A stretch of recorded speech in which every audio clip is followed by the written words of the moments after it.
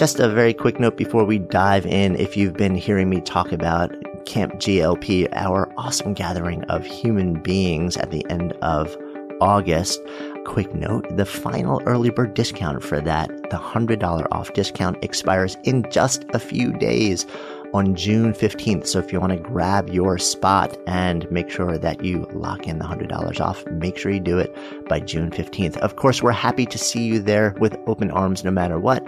But if that matters to you, I just didn't want you to miss the cutoff date. You can learn more and grab your spot at goodlifeproject.com/camp, or just go ahead and click the link in the show notes. On to our show. If I'm given the message that work is life and life is work, life is an adventure, and my moment-to-moment evolution is of sacred purpose, then when I break up with my boyfriend, I'm going to look at it as a growth awareness. If I fail in a test, I'm going to learn from it. And every moment becomes about evolution on the being level versus an achievement on the ego level.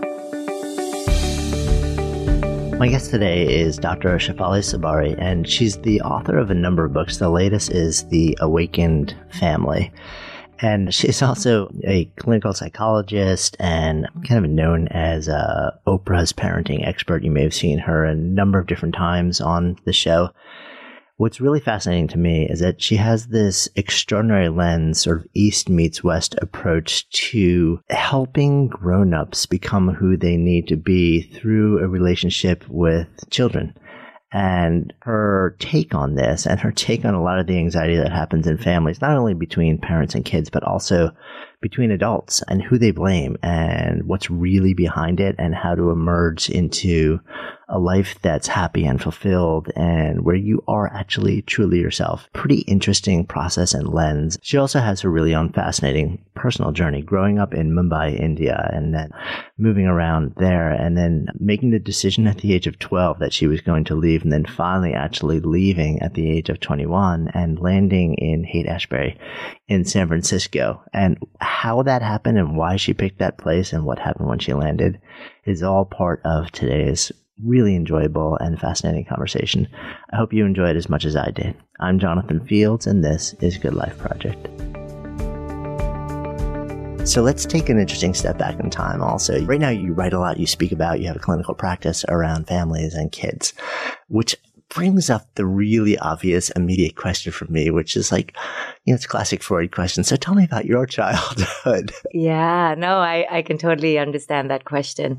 So my childhood was pretty nondescript, except I think it was extraordinary in that I grew up without the typical conditioning that most people may go through. I grew up, say, without the boundaries of any one particular religion. I was allowed to kind of figure out my own relationship with the universe, with divinity.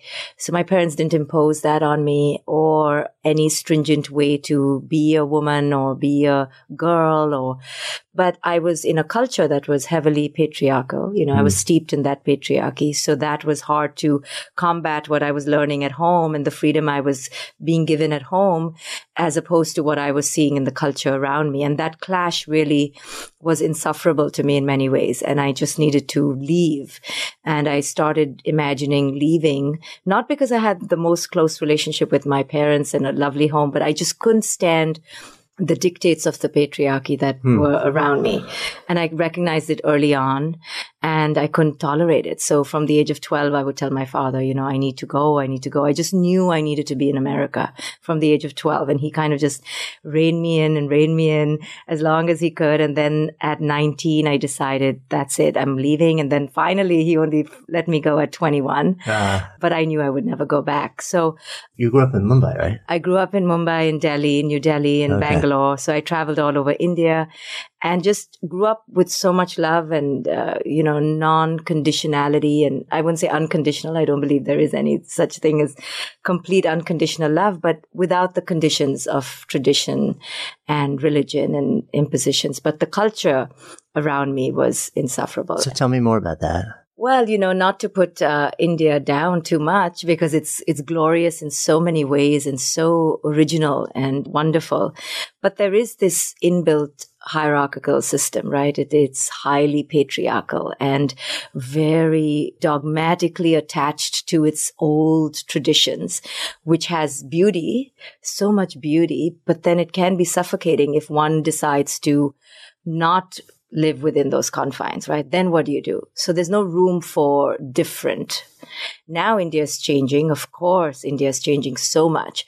But at its core, there is this way to be, which can be binding and constricting for someone who doesn't want to fall in those limited lines, as I was, I mean, it's interesting also that within that sort of bigger cultural constraint that it seems like your family, your parents somehow developed a much more open lens. I'm curious, where does that come from in the generation above you also? Well, I think that, they followed a way of being which endorsed an open bowl, syndrome, open bowl system where everything was like an open bowl, and much of Hinduism is an open bowl. They take any sort of, you can pray to the sun god, the rain god, there's so much variation and creativity. And my parents probably took that even further and didn't impose any one way on me. So, I just think that that's who they uniquely are, and they continue to be that way. And so I just, won the lottery in that aspect, but it was unusual. Many of my friends did not have this open system and open way of thinking and being. So I was constantly coming up against that as a child and as a woman. And I wanted to be so much more than I knew I would be allowed to be. I'd have to fight a lot harder in India to be what I eventually turned out to be. And I didn't want to fight. I just wanted to have open space to develop. Yeah. I mean, to know that also at the age of 12, that this was not going to be where you stayed. I mean, that's a pretty early awakening. I mean, it's not only is an early awakening, but it's also, it kind of speaks to the fact that there was some fierce strength within you that started to really emerge at a pretty young age. Yeah. And I think a sense of conviction. Yeah. And I think that's true for most children. If we listen closely as parents, there is an undeniable, bent in all children, and you can see the flourishings of it at an early age. So I honor that because I had that in me. I mean, if I could have left at 12 and had the wherewithal to survive, I would have left.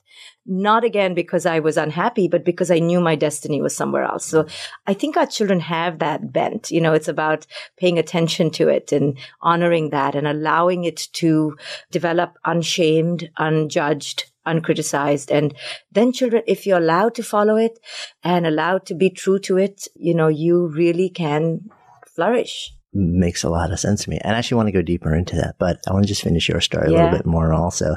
So at the age of 21, you finally decide that you're headed to the United States. Tell me about that moment. Oh my God. It was epic. But epic, but I just knew I was going to make it happen.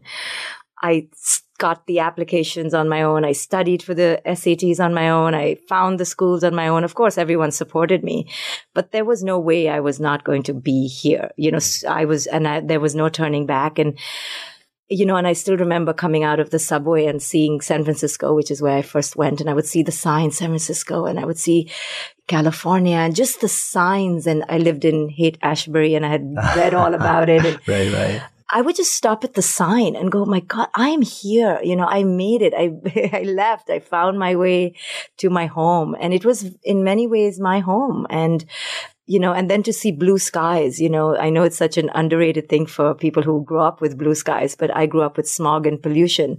I would just stare out of the window and look at the blue sky and go, what a wondrous thing this blue sky is.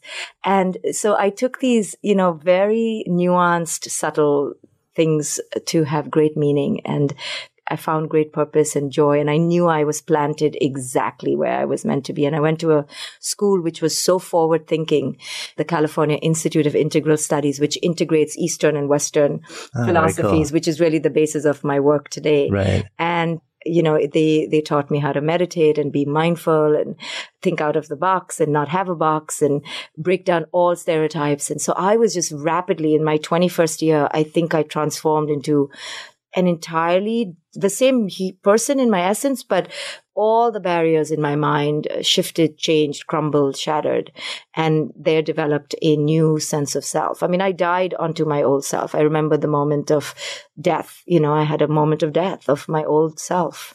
Okay, you can't just leave that there. Yeah. So I know about the moment you came to New York. Now I need to know about the moment of your old death. I think we all have to die unto our old false selves, and there is a period of being willing to die. I think there are many deaths in life, and it's not a death in the morose sense. It's the death of it in the way of shedding and letting go and saying, okay, the expiration date has come and I now need to release it, that person, that thing, that identity, in order to evolve. I think we're here to evolve, and we're scared to evolve. We're scared to morph. We attach, we cling, we want familiarity. We want to live within 2 square miles of our childhood, and not that that's a bad thing, not at all, but where's the evolution then? Where's the challenge?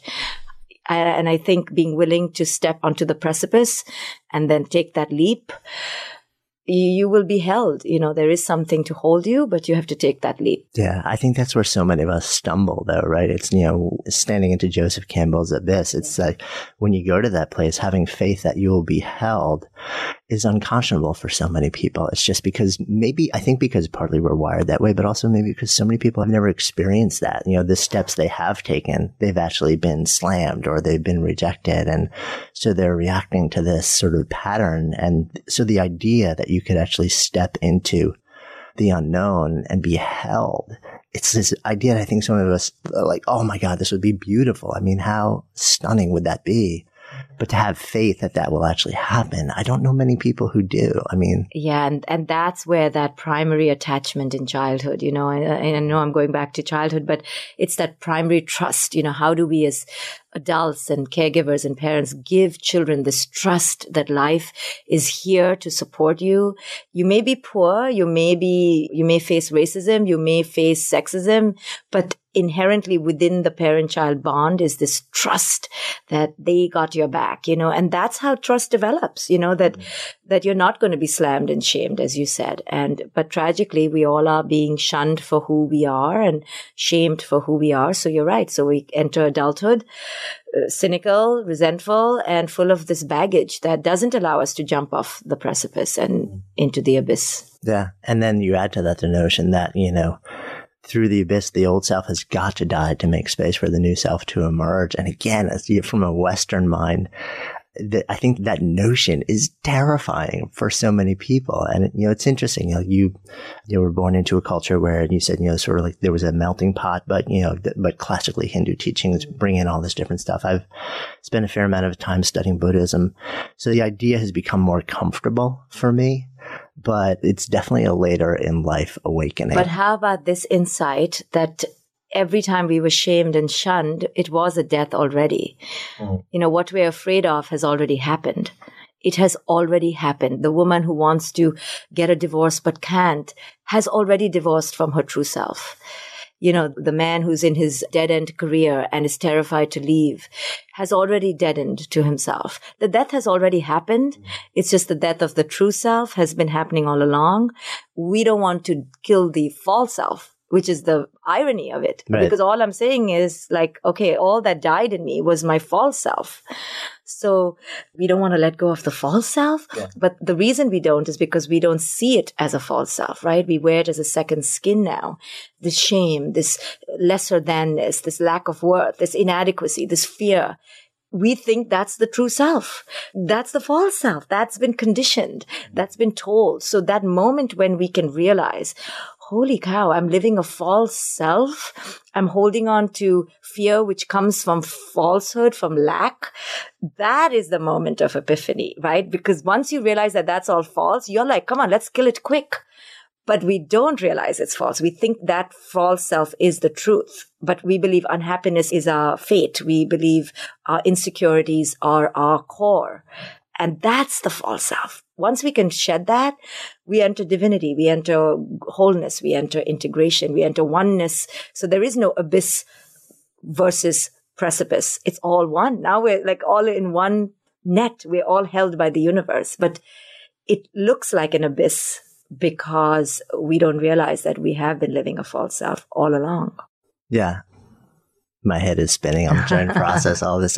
Yeah, because the idea that there is no abyss, actually, that the precipice, the abyss, and the emergence is actually all one, and that true self who you've been seeking, it's, the idea of liberation rather than transformation. It's always been there. It's a matter of stripping away the egoic identity that basically is just hiding it from you. That's sort of keeping you in this state of death. It's interesting at that, because I think what scares so many people is the idea of the abyss, the idea of walking into the unknown and having to figure it all out from nothing. It's like, so you hold on to the one thing that you feel is defined. Exactly. Even though it's misdefining you, but at least it's defined and there's not like this, I don't know what's next thing, but you also kill the grace of actually going to that next place. Right. And that's why parenting is so pivotal, because we have been given this identity from parents who are largely unconscious, right? They tell us who we are. You're shameful, you're lesser than, you're inadequate, or whatever you are according to their projection, right? And so now we cling to that identity and never then realize that life is a journey of finding and unfolding onto your true self, right? So that is why the parent becomes pivotal, to show the child that life is a journey. I don't know who you are, and I have no right to tell you who you can be. You go figure it out. So I escaped, at least 60% of the projection that my parents would have perhaps wanted to put on me, but somehow I escaped that. So I was given some freedom to evolve. And that is what I hold sacred. And that's my biggest, gift that I somehow managed to take or be given from my parents, that I can evolve and don't be afraid to evolve. And it seems like you came, when you hit San Francisco, that was already a big part of you. And then your choice of education was something that just kind of, whatever was already instilled in you was amplified. Yeah. You get attracted to what you need to learn, So I was attracted to my own culture. Actually, it just took me back even deeper into meditation and mindfulness, which is the core of, Hinduism and Buddhism. It just took me back to that, and it felt right to me, and I could just further catapult on my growth. The key was mindfulness. The key was learning how to become separate from my thoughts and my identity and touch a greater sense of being within. Yeah. And mindfulness has certainly become this huge buzzword in the US these days. And I think a lot because I think a lot of the drive in this country, at least, is performance based, because people are kind of saying, oh, well, actually, let me do more or do better, which is, I'm curious how you feel about that. I have really mixed feelings about it. On the one hand, I feel like it's really not what it's about. But on the other hand, there's this other voice in me that says, whatever brings you to it, if you do it long enough, the true reasons and the true impact will emerge. So I don't particularly care what brings you to it in the beginning. I'm curious what your sort of take is on that. Yeah, that's a great point, because I have a huge beef with that, because we're almost selling mindfulness to fit into the Western psyche of achievement and accomplishment. That's the way to sell parents, to, teach your kid mindfulness, or sell an athlete, and I just have such a problem with it. But you're right. If that's what it takes to bring the person on the mat or on the cushion and to sit, hey, do it, whatever works, because you're right. Eventually, when you kind of do it for a long time, you understand. Yeah, it doesn't matter what you came to it. It just works. And if you really penetrate that whole desire to sell it, it's just fear. It's why do we need to sell it? What is mindfulness? Mindfulness is the ability to sit and be present to your own thoughts and to befriend who you are in the moment. What is mindfulness? The power to be in the moment, to be in the present. Why are we so scared of it? Right? It's almost like we have to attach, a huge outcome-based measure to it. We have to put bells and whistles on it. This is just the psyche that we have now all become addicted to, that there needs to be, money or success or achievement. Otherwise, I can't simply sit, enter my being.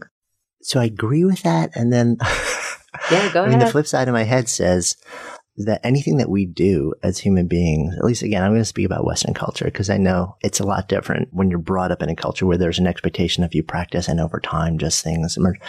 But I think there's a unique Western oriented mindset that kind of says that if you do something, you should feel something, 5 minutes from now or a week from now. And part of what my sense is the big struggle is that this is not the type of thing where it's sort of like, do this for 21 days and on the 21st day, you're going to feel awesome.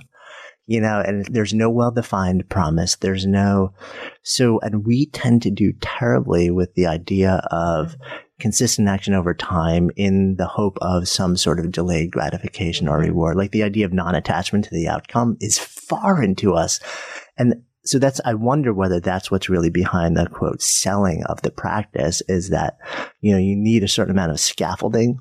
I agree. To do it long enough. Yeah. I agree. It's tragic, but I absolutely agree with you that no, we it's need not what that. It's about, but Exactly. But people who do it long enough see. It's funny, you see immediate results to enter non-gratification, right? You understand, I don't need to be immediately gratified. And this practice helps me not to be immediately gratified. And therein is liberation. Because now I don't need to go gossip the minute I feel the urge to gossip. I don't need to put something on Facebook the minute I feel lack. I don't need to go for that glass of wine. I can now sit with it. Now, isn't that liberation, right? I know it's a hard sell, but people have to experience it. And when you experience it long enough, then you understand it. Yeah, no, I totally get it. I mean, it's part of my daily practice as well. I roll out of bed first thing in the morning and I sit, and then I try and really just bring that same sense of awareness, mindful awareness to the day. Doesn't always work. It doesn't always work, but at least it's in the backdrop of your awareness to go back to. Yeah. And it makes the moment less stressful. You don't need to react right away. You learn to see the bigger picture. You just do. I think that's one of the biggest noticeable shifts for me has been the decrease in reactiveness. Yes. Really just kind of like something happens that you didn't expect to happen and maybe it's not what you wanted to happen. And you just kind of zoom out a little bit like, what's really going on here? Like what would be the optimal way to just figure out my next move or step or thought or the thing that's out of my mouth? And that is a profound shift in the way that we live our lives. Exactly. And what freedom. I don't have to react like a fool, like a maniac right now. Wow, I can save that energy. I can think about it. I can pause. What a freeing of energy. Because the minute you react, now you're taking up all that foundation of resource it's all being burnt up. And by the end of the day, you're exhausted. But now you have the awareness, the pause within you to say, that doesn't warrant me to react. I'm going to save my energy. And at the end of the day, you have a whole lot of energy left. Yeah. So that should be the sell. Yeah, no, I agree. And then your day unfolds with so much more intention at that point too, because the moment you shift into the reactive space, you stay there. It's very unusual that then you then come back and say, no, I'm going to be more deliberate and intentional. It's like, okay, you react and then someone reacts to you. Now you're and then, in a domino. Right. It's boom, boom, boom, react instead of intend.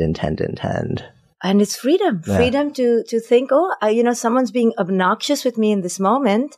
And culture says, or my conditioning says, I must defend myself or I must react. But now my mindful practice tells me, they're not even talking about you. It's just coming from their unconsciousness. Why do I need to react? And you walk away, you take a pause, you go for a walk. It just frees you up. You're no more slaughtered by the stimuli around you. Yeah, I love that. You're no more slaughtered by the stimuli around you. That needs to be we're something. All walking around slaughtered. That needs to be something we share. We're slaughtered by food. We're slaughtered by alcohol. We're just slaughtered. We think we're just puppets. We're not. We're not.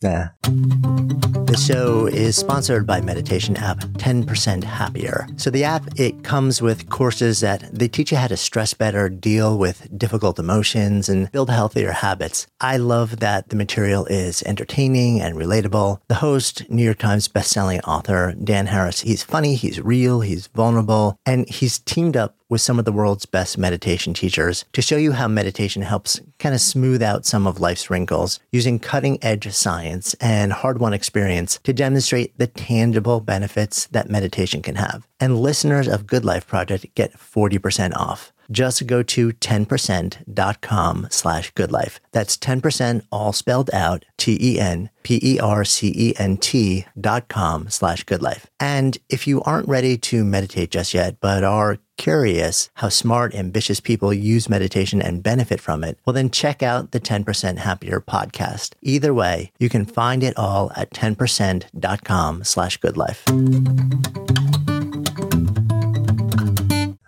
let's dive back into your journey. So you end up going to school there, and then at some point you also end up in New York City at Columbia for doing your doctoral work. Right. So I did my master's in something called drama therapy, and everyone was like, "Huh? What's drama therapy? What is drama therapy? I gotta ask." It's using psychology and healing through a very creative process. Life is a creative process. So why should healing be a deadening process or a depressing process? So drama therapy is a unique modality which takes every healing moment and transforms it into the creative process so that the client, the patient, understands that this is part of their creative evolution. So it's really embodying the pain and taking pain and transforming it into creative force.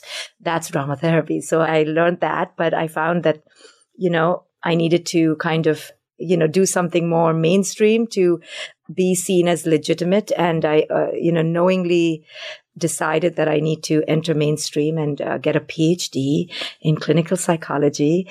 And for me, learning is fun and an adventure, whether mainstream or not. And I came to Columbia. I said, if I'm going to get one, I might as well get one at a good place. Right. And then spent the next, spent some time in California, worked, and then came here and did, the next 7-10 years getting a PhD, which just eases people, they're like, oh, she's a doctor. And I see that they need that. And I almost need that to gain trust.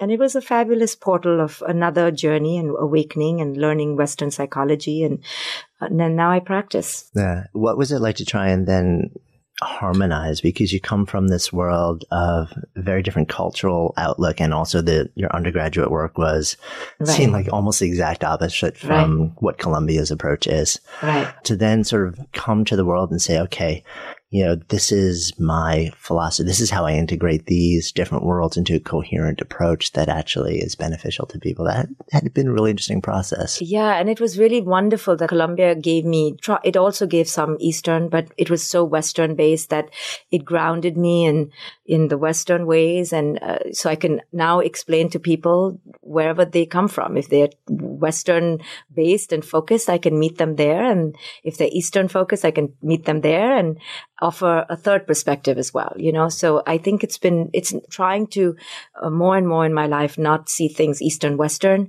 and be dualistic and really see the value and power in both and find a meeting place. And there are many meeting places, not so obvious, but ultimately, they kind of talk to each other if you dig deep enough. No, agreed. It's funny. I'm fascinated by positive psychology.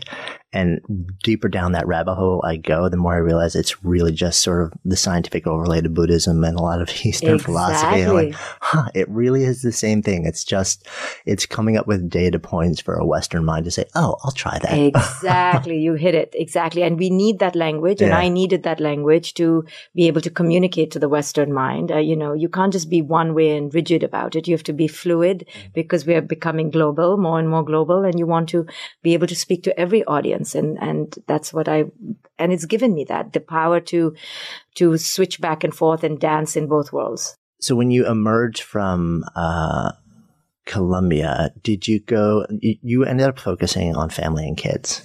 Was that an immediate thing, or did it happen over time? And I'm curious, what kind of brought you back to that place where you're like, this is where I need to spend my energy?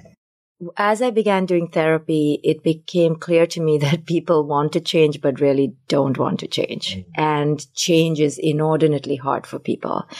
However, there's something that happens when you become a parent that you realize, if you want to, but many parents do realize that if they don't wake up and start shifting, their children will suffer. And when their children suffer, then perhaps the hard shell of adulthood starts to crack, and when I began to see that, I can get a parent inspired to change when they see their kids suffering, and I use that suffering in some way, wow, then people are changing in an accelerated fashion.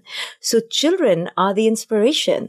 So I'm using now the conduit of the child really to get the adult to shift, and I found that adults on their own won't shift. An adult in a bad marriage or negative relationship will not shift because they pivot 50% of the blame on the other adult. And it's true. The other adult carries 50% or whatever, statistically speaking. Of course, sometimes it's more, but they're partners in that co-creation. But with a child, I can somehow enter the insight with the parent that you carry a greater burden of change here. The onus lies on you now, because don't make the 4-year-old change. The 4-year-old can't change. It's something that you have created in the conditions through your baggage, through your psyche, through your conditioning, through your unconscious, your anxiety that is helping that child be the way it is. You haven't created it, but you're helping the child continue to suffer. So now can you look at yourself?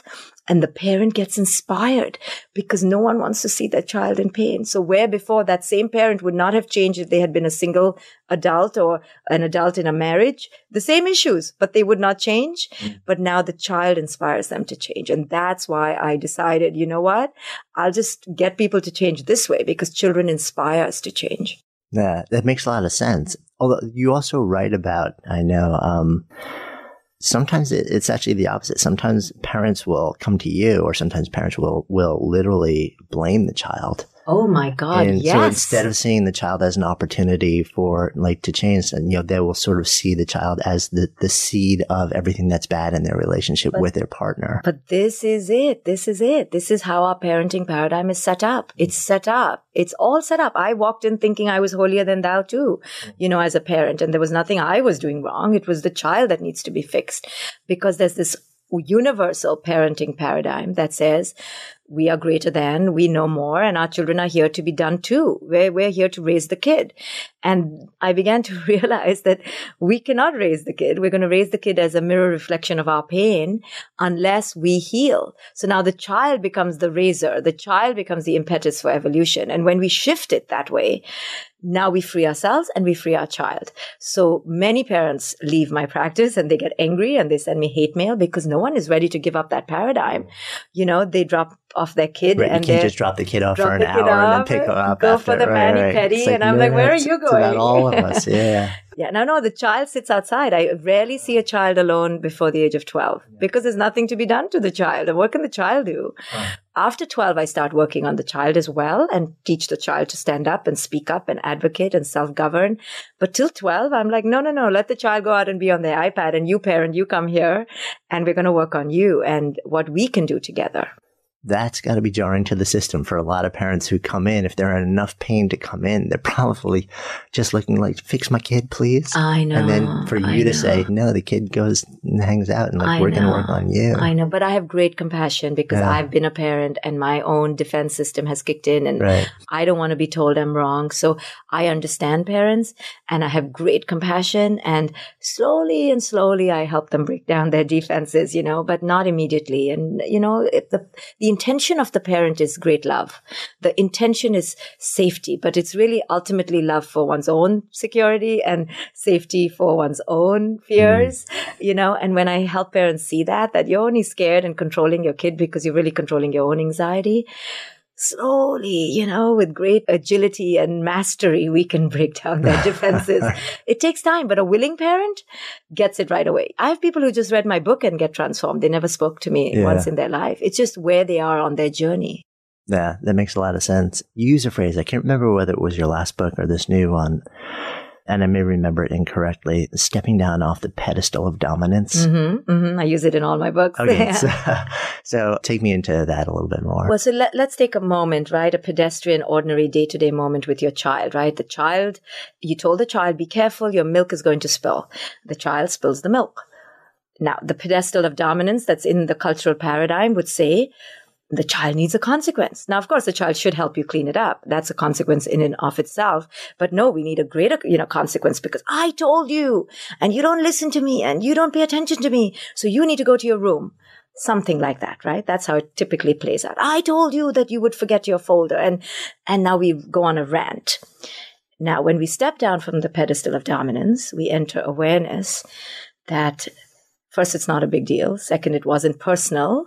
Third, we are not in a hierarchical position to shame the child. This moment is also for us. As much as it's for the child, this moment of spilling milk is also for us. What is it about us or for us? To enter a pause, to enter humility, enter empathy, and companionship off the pedestal, down as a human, ordinary human. And when the child gives you that moment and you take that lesson, now you enter sweetness. Your heart opens. Now we're one. We'll both clean it up. I don't need to shame you. And when the child sees that reflected from you, the child feels held, understood, and that trust develops. So this is a moment for us as much as it is for our children, right? Every time our child does something wrong, boom, we go up 10 stories high into dominance. I told you, and you need to have a consequence. I'm not going to go back to school to pick up your keys. You need to learn. However, if we lost our keys or we forget our jacket, off we go and we go get it and we have great compassion for ourselves. Why do we not give this to our children? Because we are on this pedestal of dominance that we've been told that we can fix our children and our children need to learn through pain and cause and effect and, all these things. No, our children need to learn with us and see that, yes, there is a consequence, but the consequence is go back to school and pick it up. Or now you're delayed in going for soccer because we have to go back to school. Or now you have to help me clean the milk. And just in a very non-judgmental way. But we enter judgment because we've been told we can. Mm.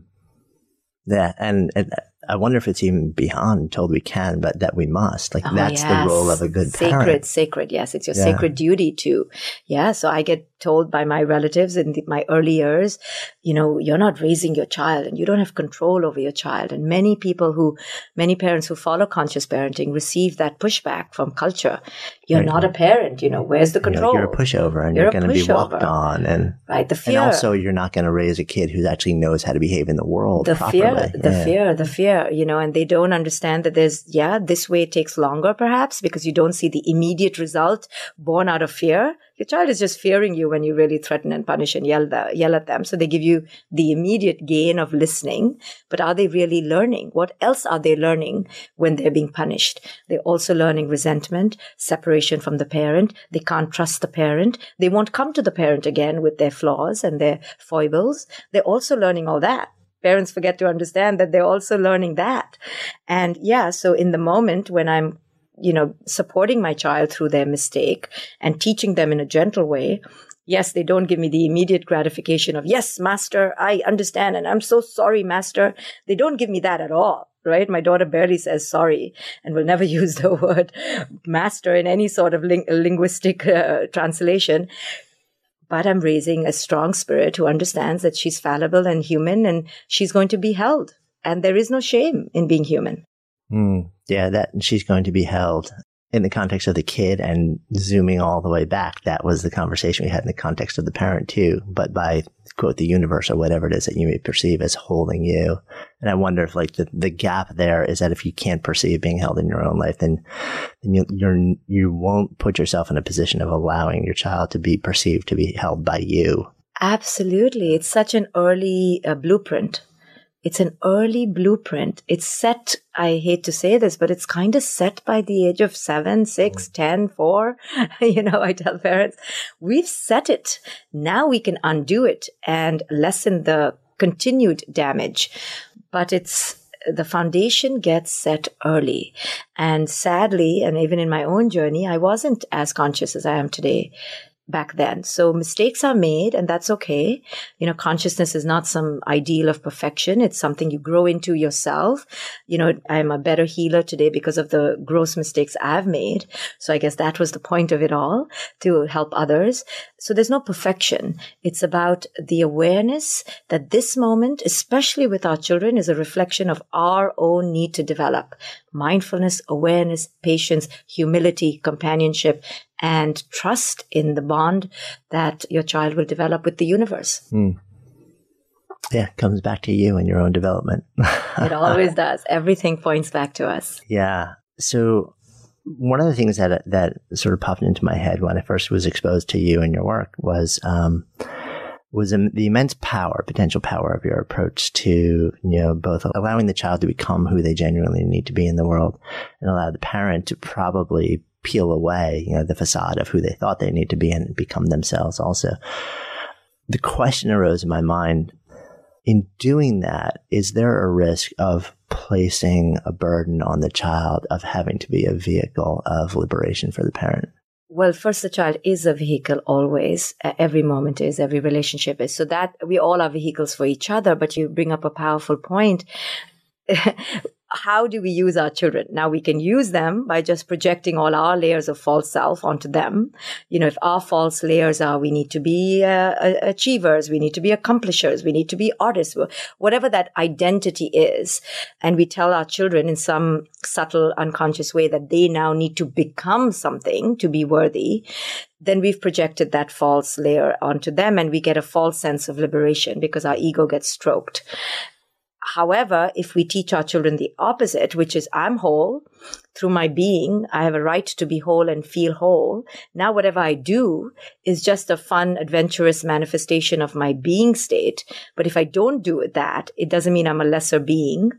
If I can teach that to my children, just through my own embodiment of that philosophy, I don't think I can use my children to further liberate myself. I think I'm just allowing them to stay liberated. Our children come ready to be themselves. And then they're told how to be that and what they need to become more of. And they're like, I just want to be me. Can I find my way? And I will find my way if you, my parent, are consistently there and get out of my way and hold the light for what that looks like.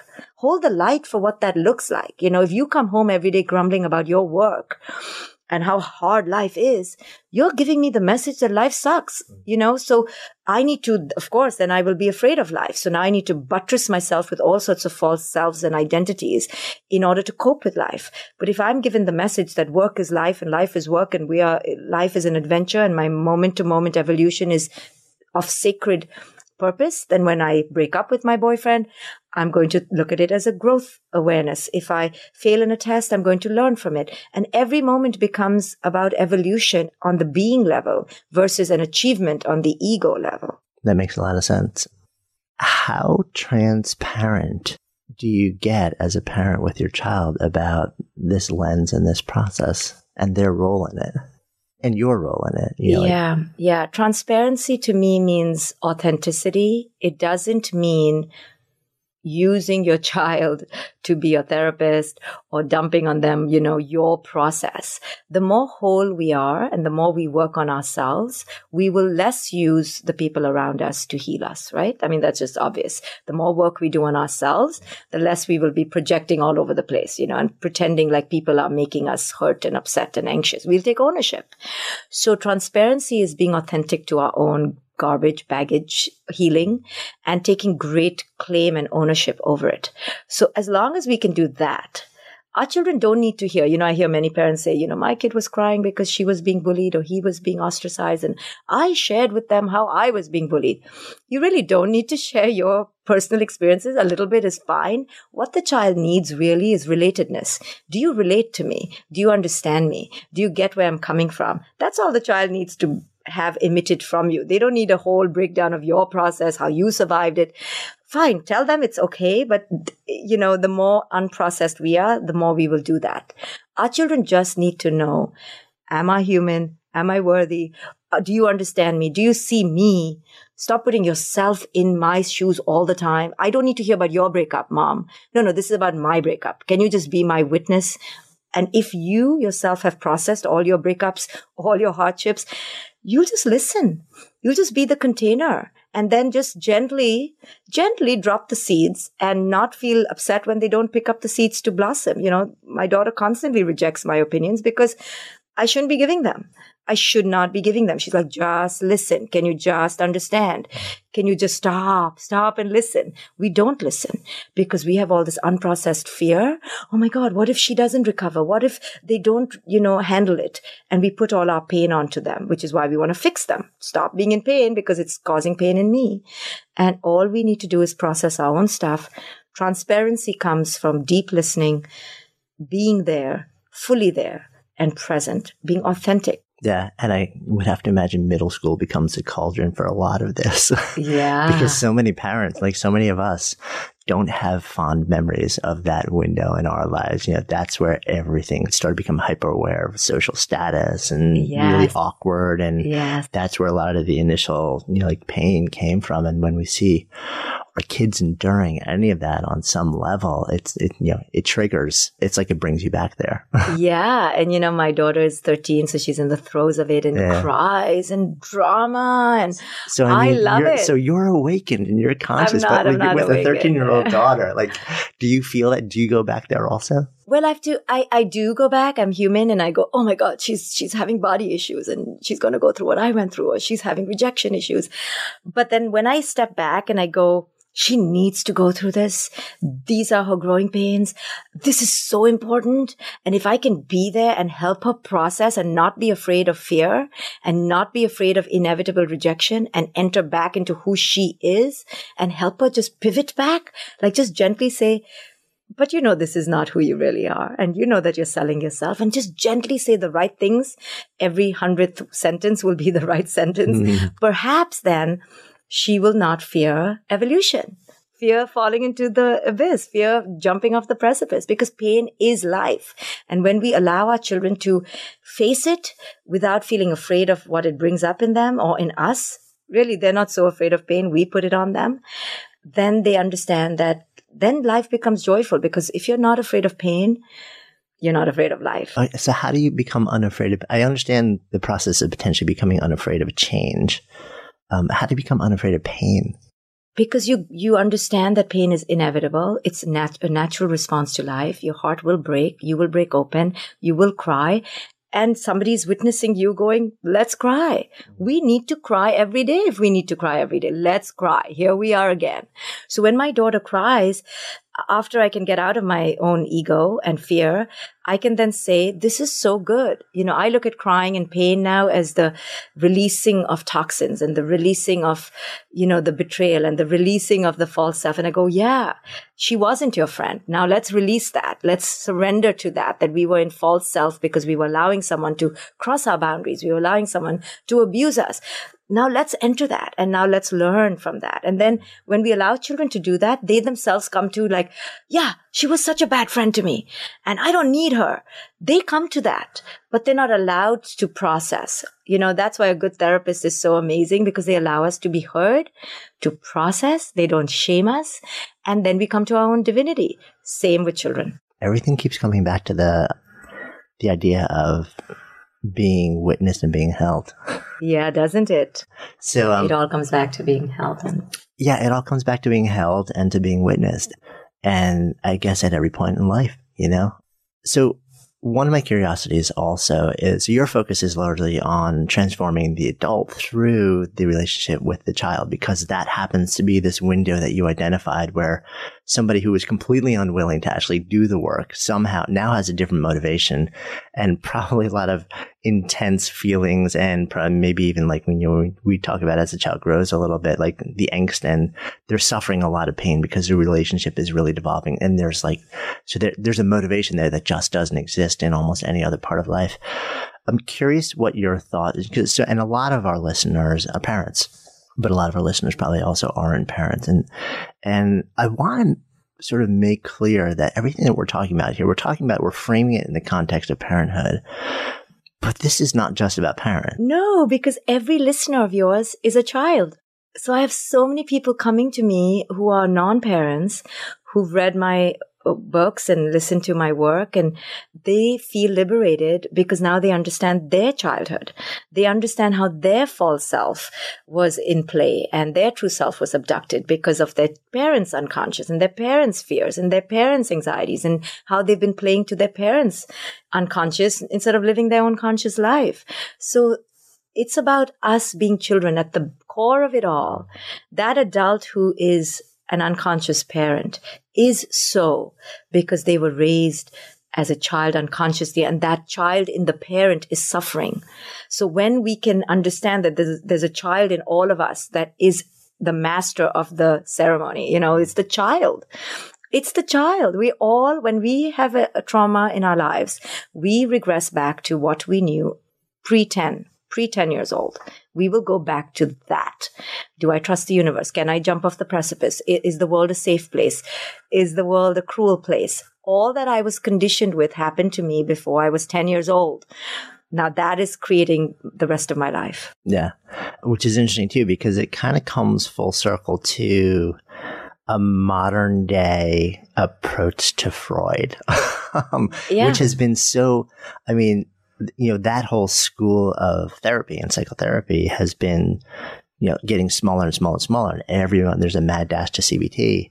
And so it's interesting that, you're trained and steeped in psychology and behavioral therapy, but at the same time, a lot of your work is taking people back to that starting point that Freud spent so much time on. Right. So here's the nexus, right? And as much as Freud is looked down upon and scoffed by us modern psychologists, I can tell you, at least for me, a deep reverence for this genius, that he talked about. He actually talked about the ego, not in the same way as the Buddhists talk about the ego, or we're talking about the false self, but he talked about the ego being the protective layer that is created to survive. And the stronger your ego is, the more survivable you will be in this crazy world. So he talked about the ego as the surviving point pivot. And in Eastern philosophy, the ego is the one that was created for protection, but then ultimately will choke you.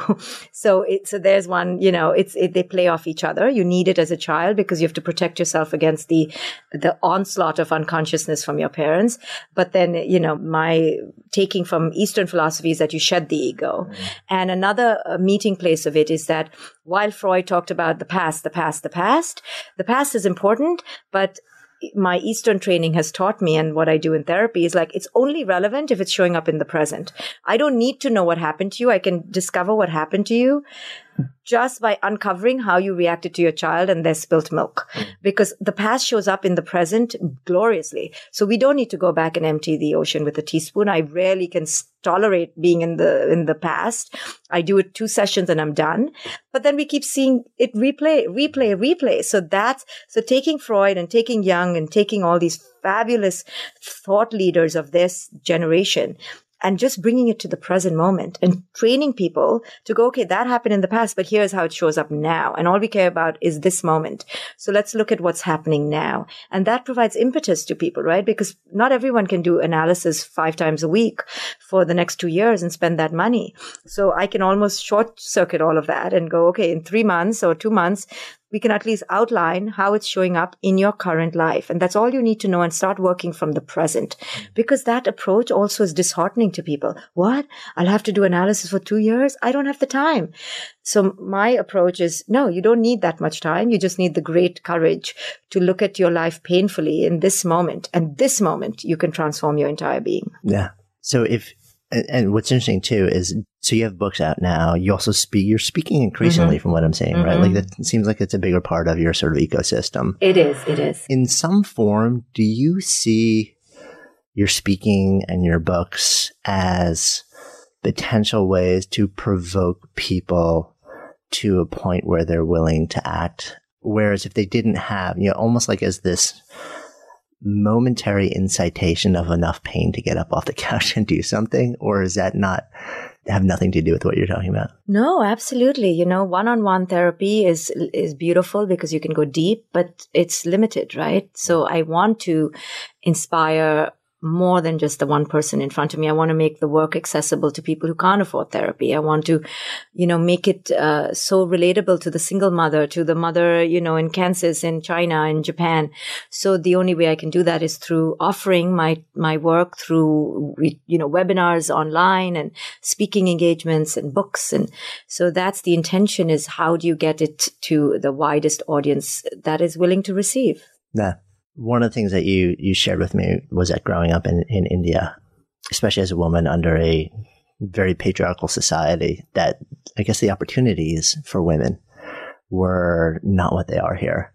With the work that you're doing now, how much of it, if at all, is based in wanting to empower and release women from pain?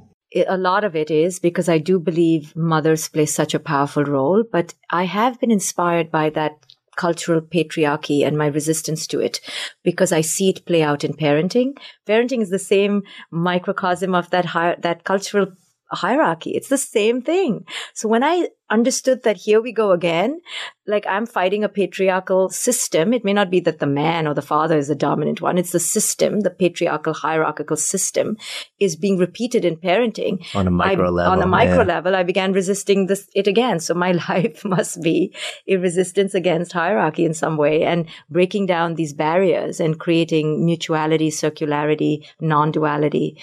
That must be my mission, and I find myself doing it again in a different form. And women are a great part of it because we are the perpetuators of the patriarchy. I mean, let's not pretend we're victims, just hapless. We are active co-creators, passive-aggressively co-creating the patriarchy that exists.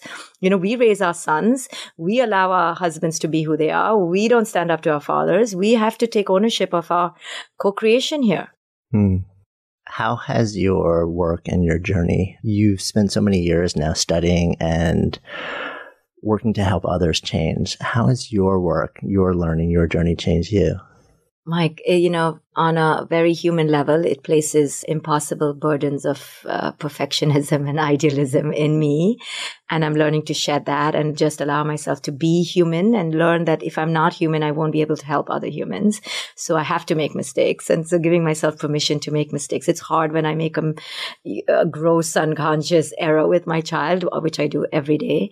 And thankfully, I can process it, right? So I internalize my own therapist. I go, what would I say to another client who just went through me, what I did, and I can heal myself. So it's helped me to have that healing potential for myself and potentially help others, but no, I don't really help anyone. I really don't. I don't believe I'm here to be a savior to anyone. I think I get saved every day. This is what I'm meant to do. So if I am not allowed to help someone, I will die. So they're actually helping me because that's how I live. That's my force. It's the easel. It's the paint. So if I don't get access to it, I'm going to shrivel up and die. So I'm so grateful to people who allow me to help them and they think I'm helping them. And I go, you have no idea what you have just given me, the gratification I feel.